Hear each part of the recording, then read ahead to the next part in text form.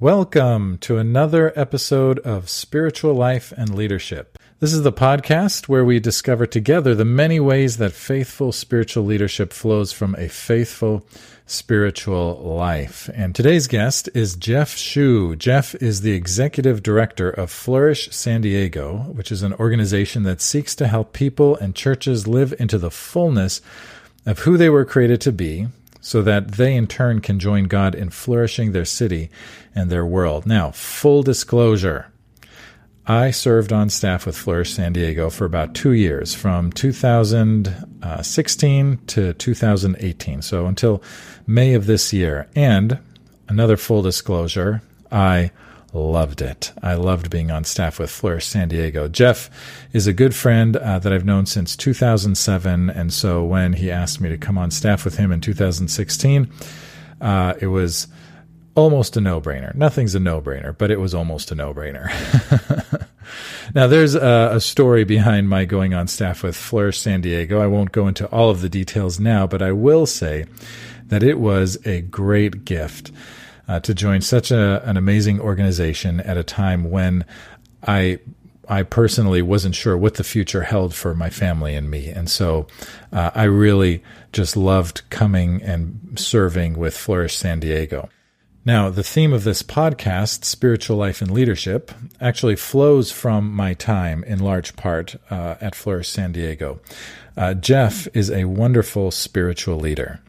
And one of the things that I miss most about being on staff at Flourish is, believe it or not, our staff meetings.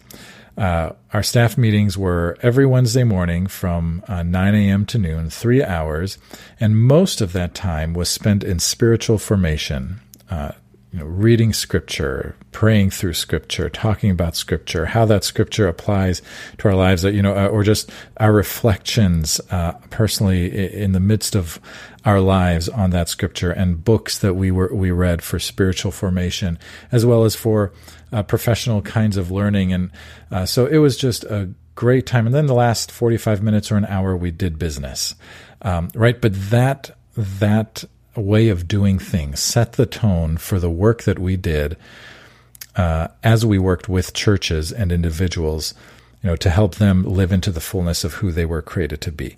It helped our work come from a place of deep connection with God.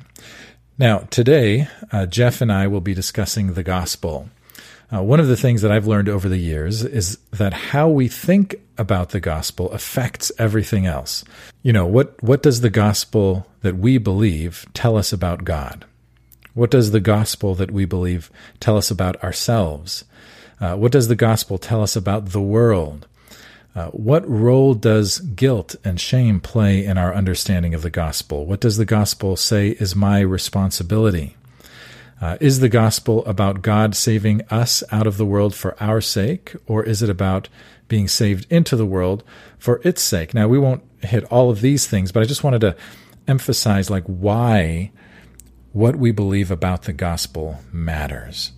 So we will tackle some of these questions and concepts in this episode, but primarily what we want to look at is the gospel as a 4-chapter gospel rather than a 2-chapter gospel. What does that mean? Keep listening and you will find out. I'm Marcus Watson, and this is episode 9 of Spiritual Life and Leadership.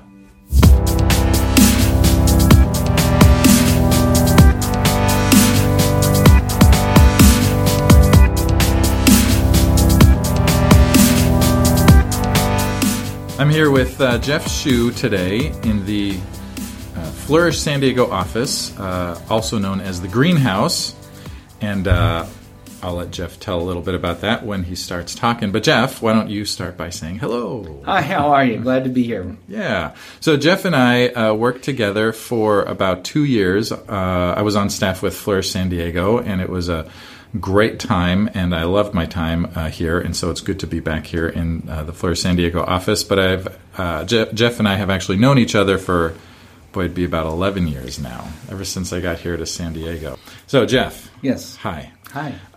Why don't you tell us a little bit about yourself and a little bit about Flourish San Diego? Yeah, so Jeff Shue is my 30-some-odd year in ministry or so. And over the years, a lot of things have been changing and been learning and growing about a lot of things. And I would say that Flourish San Diego, now in existence 5 years, in the year 2018, is sort of a culmination of a lot of different things that I've been learning about. Discovering the fullness of the gospel and what discipleship means with regard to our own formation, and what it looks like to put mission into missionality. And really what Flourish San Diego is an effort to try to package all these things so we can figure out how to faithfully be the church for the coming generation. So Flourish San Diego, we like to say our name is our aim, and the flourishing of our city, San Diego, is what we say we're about. Right. Awesome. And you can say more about all of what you guys do as we talk about this. But one of the things that I loved about Flourish San Diego is that it's not just about getting churches and people to do God's work. That's part of it. But also it's about being deeply connected to Jesus. It's about our spiritual formation. It's about who we are as human beings in Christ, who we were meant to be. Just to think about that and talk about that, why would you say this deep connection to Jesus is so important? I think that that's probably part of my own experience. For many years, I believed that the central part of the gospel was the good news that my sins would be forgiven and I have a Savior and I could go to heaven.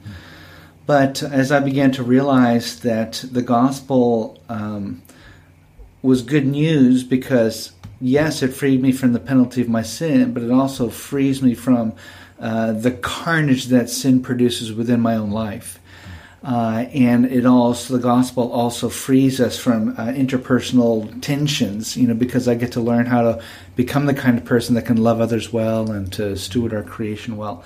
And all of a sudden I realized that the gospel was far more than just getting saved out of the world for our sake, but also provided the means for how to live into the world for its sake. Yeah. So figuring that out was like getting slapped upside my head in realizing that many of the ways in which sin still manifests itself in my life and brokenness still manifested itself in my life was by placing my hope in many other things beside Jesus. And I think many Christians do that. Yeah. And we may be very well-intentioned with regard to our ministries to grow our churches, to do evangelism, or to serve others who are more marginalized in our culture. But ultimately, it's very hard to do all that sort of stuff if you don't really understand that you're the beloved of God. Yeah. And when you get that one right, then all the other activities flow from who we are becoming in Christ. Right. And that's why I realized I could tell people how to act and how to think and how to believe, but it would not be sustainable. It would be very unnatural if the inward person was not transformed by Christ. Because then the spiritual life or the life of discipleship becomes an obligation rather than an expression of who we are, right? Yeah, that's right. So one of the things that can I still say we? You can. Okay. That we talk about or we would Distinguished talk about. alumni. Thank you. Flourish Emeritus staff. Oh, I like that. I like that. I can need to put that on my card, which I still need a card. So we would talk about the gospel. You talked about the fullness of the gospel, right? And we would talk about kind of the distinction between what we call the 2-chapter gospel and the 4-chapter gospel.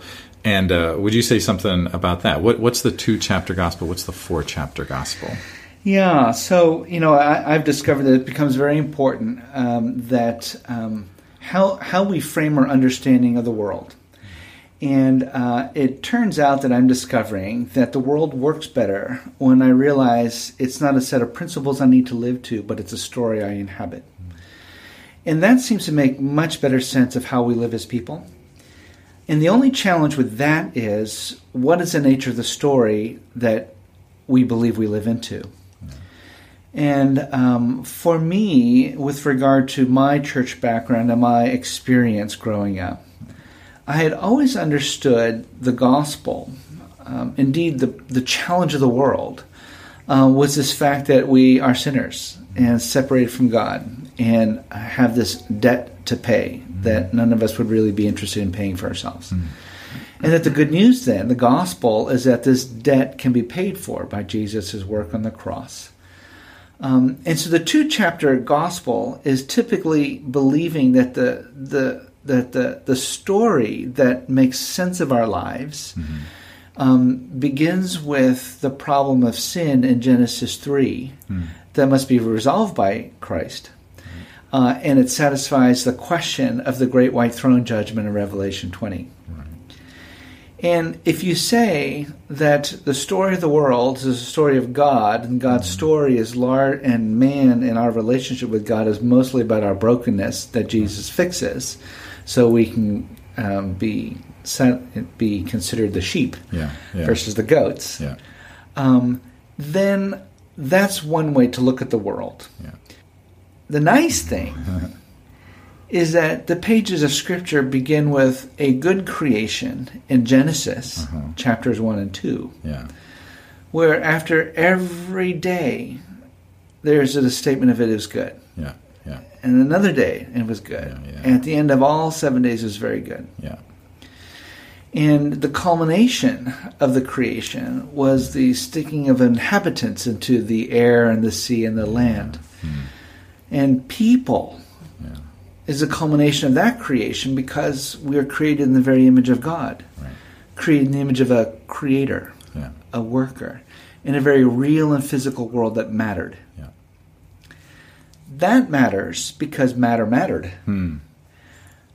And while I like to say at the end of creation, on the end of the 7th day, creation was perfect, I also like to say creation wasn't complete.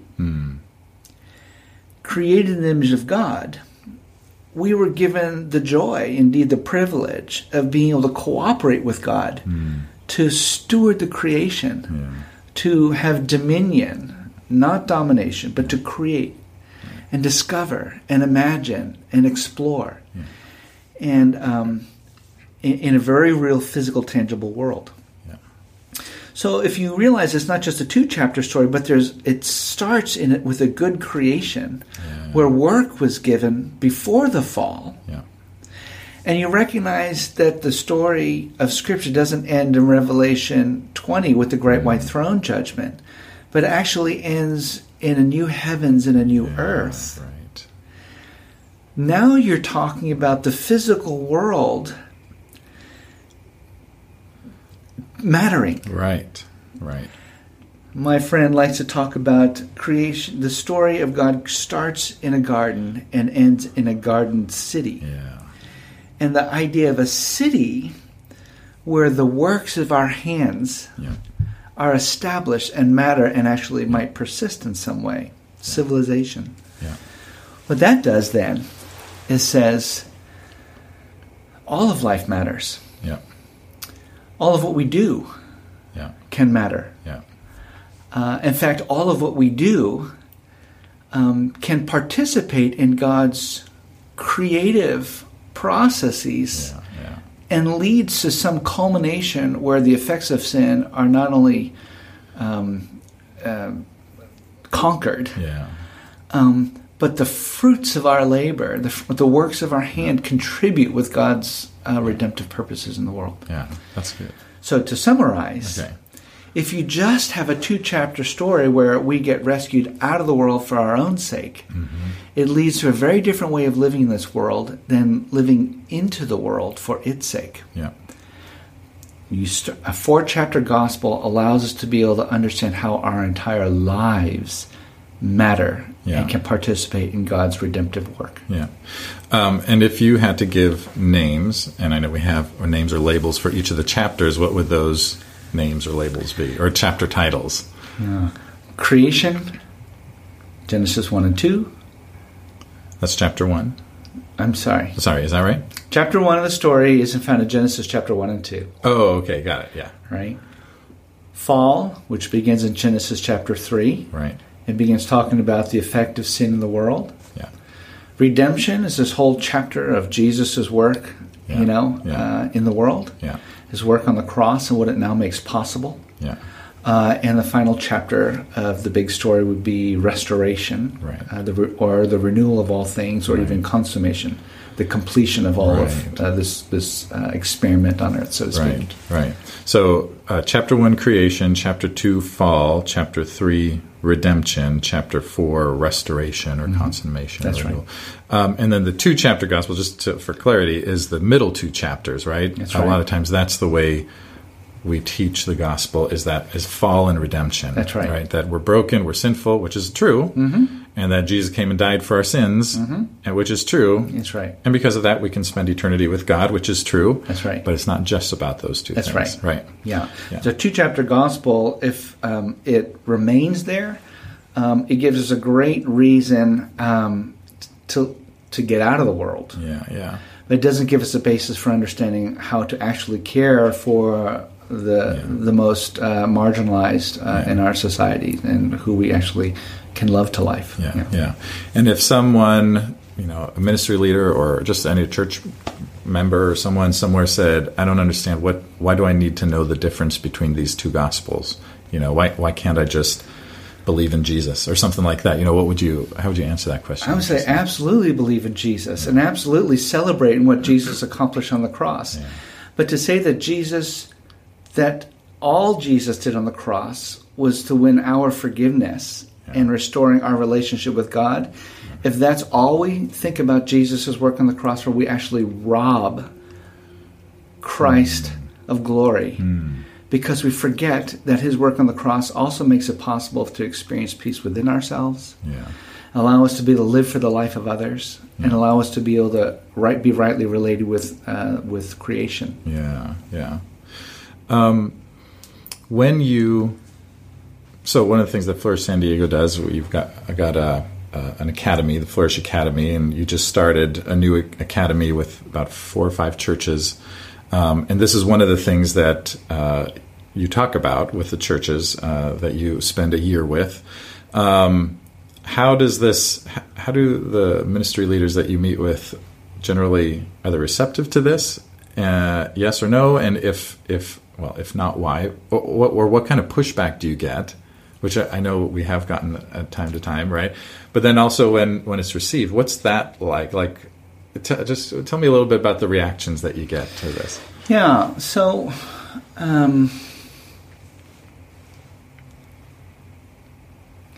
there's like 15 things I want to say. Oh, okay. First, I'll say this. For me, the challenge that the Church in North America faces as it finds itself increasingly marginalized in culture and society today, as it finds itself scratching its head wondering, how do I be salt and light in the world today?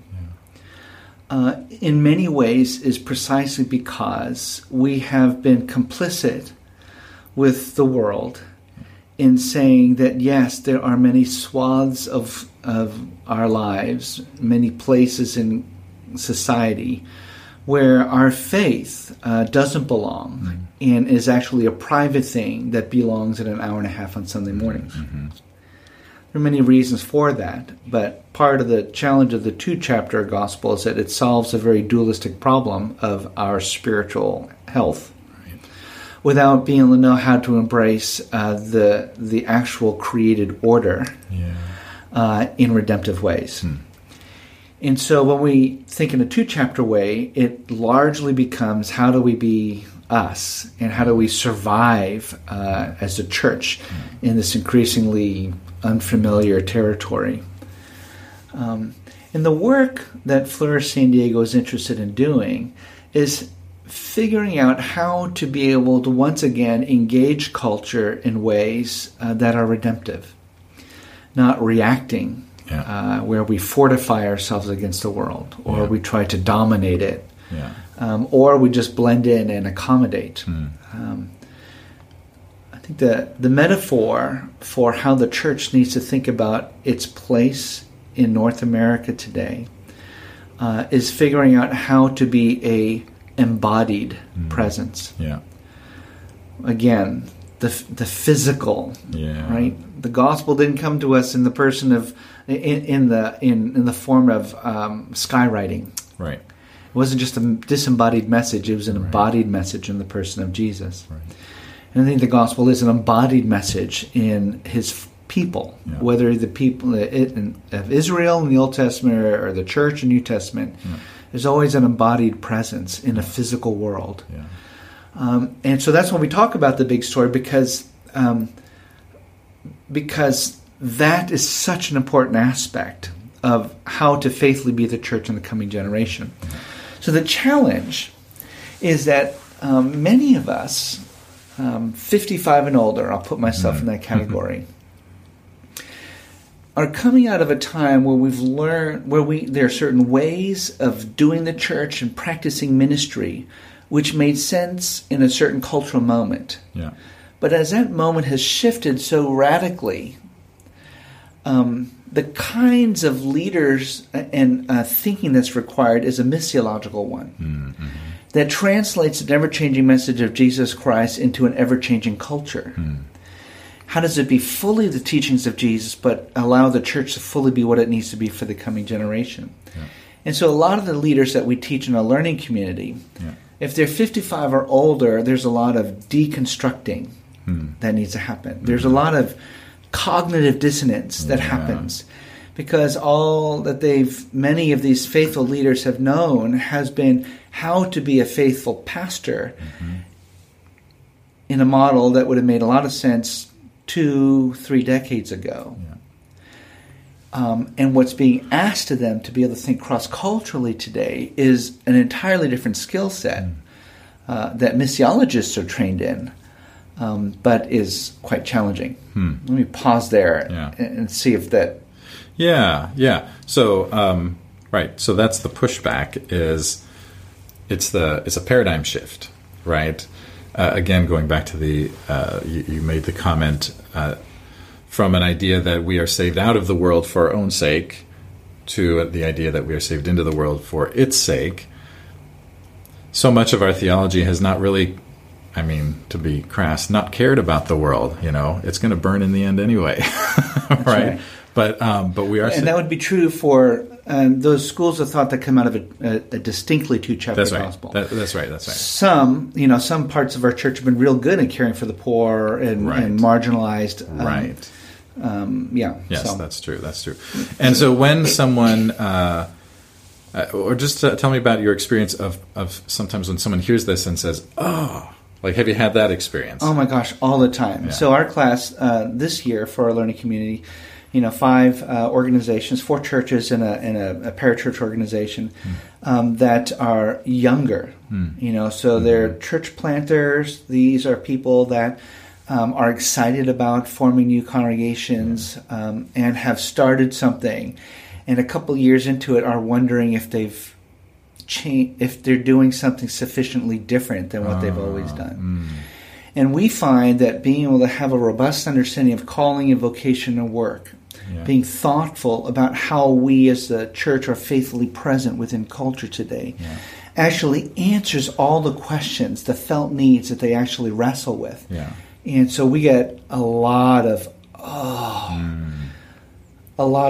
you're putting language to the things that I've wrestled with for some time now. Right. And that's the most satisfying thing in the world. To be able to say, to know that you're satisfying or scratching an itch of these people that are putting it all on the line, trying to figure out how to be able to faithfully be the church and go, we need this. Yeah, that's cool. That's amazing. And I want to, affirm, having been on staff with Flourish for 2 years, I saw that also again and again, and it's so cool to see that. Tell me a little bit about just how has this transition from thinking of the world or the gospel as a 2-chapter gospel to a 4-chapter gospel, just for you personally, what has that transformation been like? What's it meant to you? Well, my background was very much from a 2-chapter understanding of the story of Scripture. And I remember once I started hearing that my thinking had been so shaped by this sacred, secular, Yeah. where the things of the Spirit are really important, but the things of the flesh or the created order aren't. Yeah. I remember once I started realizing that actually, Dallas Willard once said that the body is important because it is the seat of who we are as spiritual creatures, and our spirituality of who we are as in terms of the unseen dimension of who we are as people, manifests itself in our actions and in our attitudes, in how we, steward our hand to service others. It's like, if you don't think about your physical body as being deeply integrated into who we are as spiritual people, right? We have no theology to even care for those who are suffering, because it's all going to burn. Yeah. And once I realized that it mattered, I began seeing the pages of Scripture that Jesus actually cared about the poor. Right. When he separates the sheep and the goats, it was for very ordinary things. Giving food to the hungry and drink to the thirsty, for visiting those in prison, and for offering hospitality. Right? These ordinary, everyday acts that require a body to do were, in fact, the very simple acts that distinguished the sheep from the goats. And I realized, it wasn't my seminary education, it wasn't my status as a missionary that was going to make me a rock star in God's eyes. It was the fact that I was living, that my natural inclination of feeding and serving was flowing from a transformed self. So for me then, that whole journey of spiritual transformation, that whole journey of increasingly becoming the kind of person that God had always intended me to be, was like, wow. Once I began to see that all of my ministry was not an effort to try to get people to act Christianly when it was a very unnatural thing for them to do.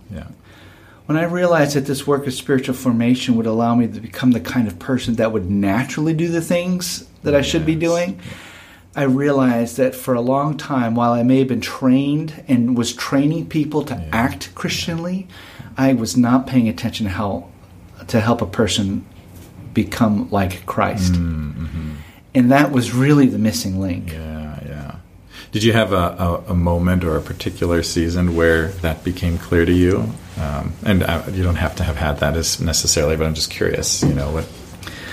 I was sitting through a wonderful class called Gospel and Heart out of the Redeemer Presbyterian Church folks. Cool. This is before all their early stuff. It was 20 years ago. And it was in that course. It was, and all the stuff which we now call the gospel that helped me realize that I was actually in the religious performance lens. And that the gospel actually is very different than religious performance. And the way I knew that I was beginning to understand the gospel was in how I was learning how to repent. In the past, when I felt like I would have grieved the Lord, I would simply feel really bad about it, feel like I needed to beat myself up by being sufficiently repentant and sorrowful until I felt like I was worthy enough to enter back into the presence of the Lord. Which, if you stop and you think about it, is really placing myself over the Lord with regard to when I will determine when I feel like I can be accepted and loved. Yeah, good point. Wow. When I realized that the gospel meant that that sin that I would have committed was forgiven, and that I didn't have to beat myself up. That changed everything. And I knew I was beginning to understand the gospel because at first I was feeling guilty for not feeling guilty. Is that interesting? Right? Yeah. And then slowly, as I moved from feeling guilty and beating myself up from religious performance, and then beginning to realize, oh my gosh, I don't have to feel guilty, but I feel guilty about that, to sinning, which occasionally happens. Oh, what? And being able to minimize that time where I feel guilty, and watching it shift very quickly to, thank you, Lord, for forgiving me. It allowed me to repent differently. How I repented was how I understood the gospel differently. And so now when I repent, it's, thank you that I'm forgiven, Lord. Without undermining my own rebellion against the Lord, but knowing fully how sinful I am, and yet also fully how forgiven I am. And when you can do that, now you have a different source of power from which we are able to engage in this transformation. It made all the difference in the world. Yeah, that's awesome. Maybe as a final thought, what word of encouragement would you offer to pastors, ministry leaders, churches, Christians in general?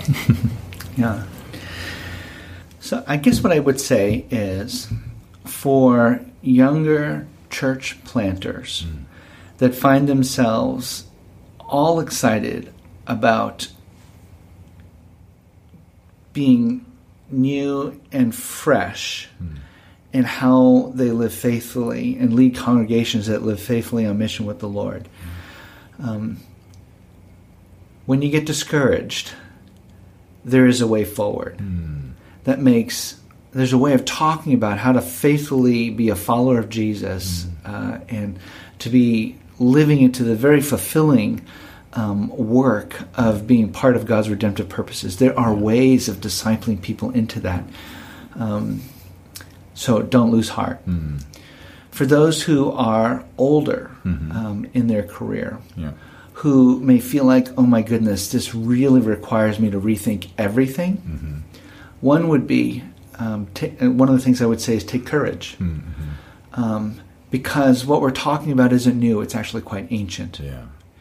In the time that we're coming out of, in terms of our paradigm of how to do ministry, was a great contextualization for the time it was in. But culture changes. And so the work that's ahead of us now will require courage, either by learning how to lead in that new way, which I would encourage you that there is a way forward with that. But for those who actually are on the cusp of retiring, it's figuring how to kind of create the culture in your congregations that will lay the groundwork for the work that needs to be done by the next guy that comes in. There's a lot of thinking that needs to be done on that. Because the paradigm, if I were best guess, probably 30 or 40 shifts in ministerial paradigms that would be required in this very transitory time. So, young guys, please take courage. There's hope, and there are people that are leading the way forward. If you're older and more seasoned, figure out how to steward that particular piece. There's nothing that you've done wrong. You have served faithfully. But there is work that's coming ahead that is going to feel like, we're going to have to step into a time of transition. God calls us not to live with certainty, but with faith. And learning how to live with faith by following our Lord and leading the congregations that we've been given to steward into this time of transition requires a lot of faith. Awesome. Jeff, thank you for... You're welcome. All of these words today, and just thanks for what you're doing with Flourish San Diego, and thanks for doing that with us. Yes. And thanks for just the impact you've had as you've stewarded your calling and your gift on the church here in San Diego, and even and beyond the church in the city. So why don't you share if there's any way that people can find you and Flourish San Diego, anything you want to, just so people can connect with you or find you. Sure. So you can find us at flourishsandiego.org. So that's our website for our overall work and ministry. For congregational leaders, particularly in San Diego, that are interested in learning the vocabulary and engaging in these shifts in paradigm in order to lead congregations that are faithfully on mission with the Lord in the coming generation. If you're in San Diego and you would like to learn about our learning community, at our website you will see a link to our learning community, which we call the Collective Academy. So that's a great place to learn about that. And if you are in the marketplace trying to figure out how to live out your faith, not only at work, but through your work and through your vocation and through your sphere of influence, we offer great classes in our offices. And that would be something you just send me an email. Jeff@flourishsandiego.org. Okay, awesome. And you know what? I'm also going to include a link to the pictures. We didn't talk about the pictures, but I'll say something in my outro. How about that? Okay, great. That reflect the 4 chapters of the gospel, and you can find these beautiful, amazing pictures that Flourish San Diego commissioned several years ago, and you can buy them online if you'd like sort of a visual reminder or representation of those 4 chapters. So really, really, really cool stuff. So thanks, Jeff, and we've got all kinds of stuff we could talk about, so we'll do this again. How does that sound? Sure. All right, good. So here's my question to you. In light of everything that you just heard, what kind of a gospel do you believe in? Do you tend to live your life as though the gospel were a 2-chapter gospel? Where chapter 1 says we're sinful, and chapter 2 says Jesus died for you so you can go to heaven when you die. Or do you live your life as though the gospel were a 4-chapter gospel, right? Chapter 1, the world was created with beauty, harmony, order, shalom. Chapter 2, sin entered the story and disrupted shalom. Chapter 3, Jesus, through his death and resurrection, makes shalom possible, shalom with God, with each other, within ourselves, and with the creation. And chapter 4, one day the world will be restored to a state of perfect shalom. And in the meantime, kind of now between chapters 3 and 4, we get to partner with God in bringing shalom into the world through both the ordinary and the extraordinary things that we do each day. Well, if you want to connect with Jeff or find out more about Flourish San Diego, you can connect with Jeff by email. His email address is jeff@flourishsandiego.org. And Jeff, by the way, is spelled Geoff, as my daughter likes to call him, Geoff. So jeff@flourishsandiego.org. You can check out the website, www.flourishsandiego.org, and you can also follow Jeff and Flourish on Twitter @FlourishSD. I'll include all of these links in the show notes, which you can find at www.marcuswatson.com/category/podcast, or you can get there by going to marcuswatson.com and just click on the podcast link in the menu. You can also email me if you'd like to, marcus@marcuswatson.com, and follow me on Twitter @MarcusWatson. And all of these Marcus Watsons are with a K, MARKUS, WATSON. And lastly, I would sure appreciate it if you'd be willing to just take a couple of minutes and leave a review for this podcast on iTunes. If you would be so kind as to leave a 5-star review, that would be awesome, but any review will be appreciated, and your honest feedback is definitely appreciated.